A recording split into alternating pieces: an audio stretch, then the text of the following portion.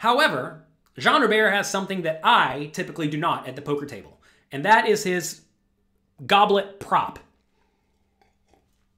When you bring a goblet prop to the poker table, and you make good use of it, your opponents are naturally going to think that you are playing way more loosely and way more splashy than you actually are.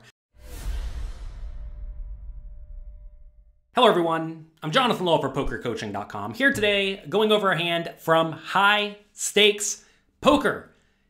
We have a fun one today featuring Tom Dwan. You all know Tom Dwan. He is the legend of the high stakes cash games over the last 10 or 15 years. He gets in there, he battles, he splashes, and his opponent today is going to be Jean-Robert Belland. If you've ever seen Jean-Robert Belland play, he always comes prepared with his goblet. Because why wouldn't you bring a goblet to the poker table? In this hand, we're playing 200, 400, 1600 on High Stakes Poker. Make sure you check out the episodes of High Stakes Poker on Poker Go. Tom Dwan, loose splash aggressive player, decides to raise it up with the king 4 of hearts under the gun. This is the third take of this video. This is the third goblet. All right, Tom Dwan opens it up, king 4 of hearts. Fine, do whatever you want.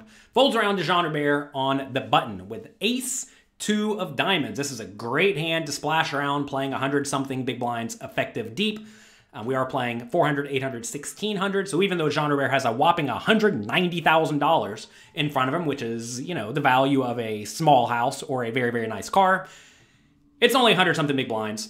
He likes to call with the ace 2 of diamonds, which is fine. Bryn Kinney folds. Rick Solomon decides to call pocket 10s in the small blind. You can 3-bet, you can call, you can do whatever you want. And Brandon Steven in the straddle opts to call a queen 5 of clubs. Sure. All right. Flop comes ace, ace, king, giving Tom Dwan a pair of kings and giving Jean-Robert 3 aces. How many goblets have you had? You know which of those hands is better? A pair of kings or 3 aces? 3 aces is good. Jean-Robert is going to win this pot almost certainly. Rick Solomon checks his 10s, which are now pretty junky. Brandon Steven checks. And Tom Dwan makes a small bet. Interesting scenario for Jean-Robert. Because facing a small bet, you're always tempted to raise. But if you raise in this scenario, what's going to happen to all those hands that you beat? Are they going to give you action or are they going to fold? I want you to think about this spot. And I want you to pause the video and write what you would do in the comment section below. Would you fold because you're afraid? Don't do that. Would you call the 5,000? Would you raise small to about 12,000? Or would you raise big to about 25,000?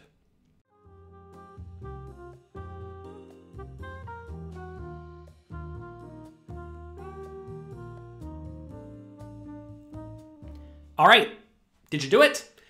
Good. Going through this active learning process is going to go a long way to ensuring that you are thinking about poker and working hard to improve your skills. And in my training site, PokerCoaching.com, we have thousands of interactive quizzes where you have to say what you would do, and then you would get feedback in real time about whether your answer was good or bad. And it turns out if you make better decisions than your opponents, you'll win money in the long run. We actually just released a brand new, very in-depth spin and go course. These are very, very fun, exciting, 3-handed tournaments. And we have an in-depth course by one of the best high-stakes spin and go players in the world, and also quizzes to ensure that you know what you're doing. Make sure you check that out at PokerCoaching.com/spin. In this scenario, I think the ace 2 has a pretty easy call because the main concern here is just not getting stacked when you happen to be against a better hand. And there are a lot of better hands available. Notice that a lot of your opponents will play many aces, especially in this loose, splashy game. It's very easy for someone to even have like ace 8 offsuit. So even though Jean-Robert's trip aces is very, very strong, the way you survive in this game is to not lose gigantic pots. And raising opens yourself up losing to a gigantic pot in exchange for making some hands that have equity, folding. And Jean-Robert does make the call, which I like. Rick Solomon pocket 10s elects to splash around 2. I think this is reasonable. You do have to be a little bit careful that when we are playing very deep stack that you don't run into ace king or pocket kings or ace 10 when you spike that 10. Because then you're going to be on the hook for losing a lot of money. So I think if I was in Rick Solomon's shoes, I would have just folded, but I get calling. It's reasonable. Brandon Steven folds his airball. Turn is another king. This spells certain doom for Tom Dwan. The only question is how many cards is he going to lose? Rick Solomon checks. Tom Dwan, I think, has a very easy check here. If he bets, what's going to give him action, right? He's going to get called by an ace, and everything else is going to fold. So easy check for Tom Dwan. And now, Jean Robert has to figure out how much value he can extract. And it's kind of tough here because really, if you bet, what's going to give you action? If either of your opponent has a king, they're in a pretty marginal spot. And if they have queen high or worse, they're just obviously going to fold. Notice Rick Solomon here has pocket tens, but he has ace, ace, king, king, 10, so he has 10 high. It's not a good hand. So I actually think Jean Robert should probably check here. However, Jean Robert has something that I typically do not at the poker table, and that is his goblet prop.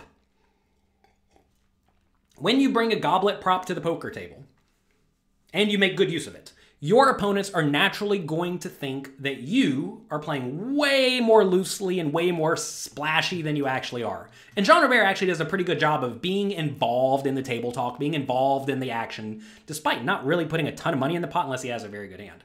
So I think he does a really good job with this, of making it seem like he's giving a lot of action, whereas in reality he only gives a little bit of action, which is really good poker if you think about it. And for that reason, I think Jean Robert should probably bet, and probably bet medium size, because I don't think anyone with a king is going to fold to him. And for all I know, maybe like queen high decides to splash around. Probably not, but maybe. So if I was in his shoes, I'd probably bet 15 or 20,000 just to try to get value from a king, and that is what he does. 10 high folds, and Tom Dwan's in a pretty nasty spot already, but you know, what are you going to do? I think you gotta stick around against someone who you actually think is playing loose and splashy and aggressive. All right, river's the jack of clubs. Tom Dwan checks, as he certainly should. And now Jean Robert has to figure out how much can get called by a king. How much do you think can get called by a king? Well, to test your skills, I actually have a free quiz for you to take on exploiting your opponents in cash games. Check this out right now at pokercoaching.com/cash quiz. There I have lots of questions to see how you are actively thinking and exploiting your opponents. And this is a spot where Jean Robert is either going to make a lot of equity or almost no equity. What a lot of people do wrong in this spot is they think, okay, I have a really good hand, so I'm going to bet big.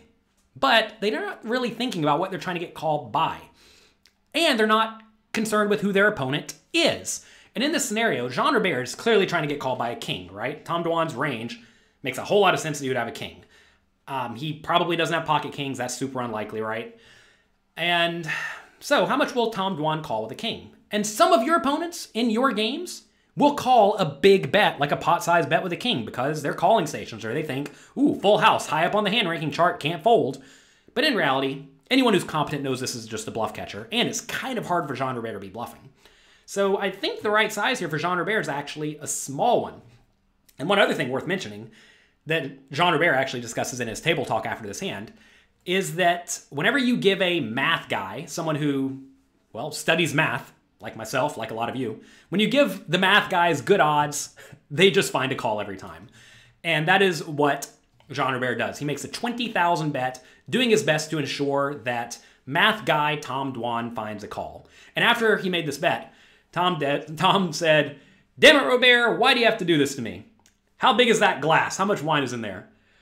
With that stupid wine glass, he thinks he's going to get a donation from me, meaning he thinks I'm going to get me to call.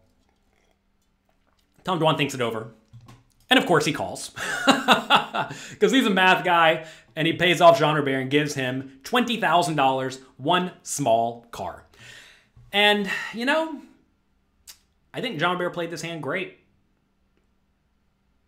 Got to give the guy credit for that. There's a lot of skill in creating a loose, splashy gambling image, having a party, being broke Jean Robert, travel to play Survivor, come play poker. You know, I don't have any money. I just seem to win every time I play.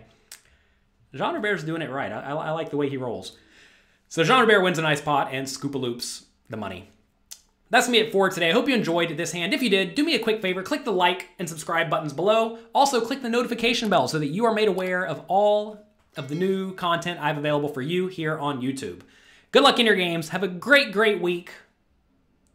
I'll talk to you next time.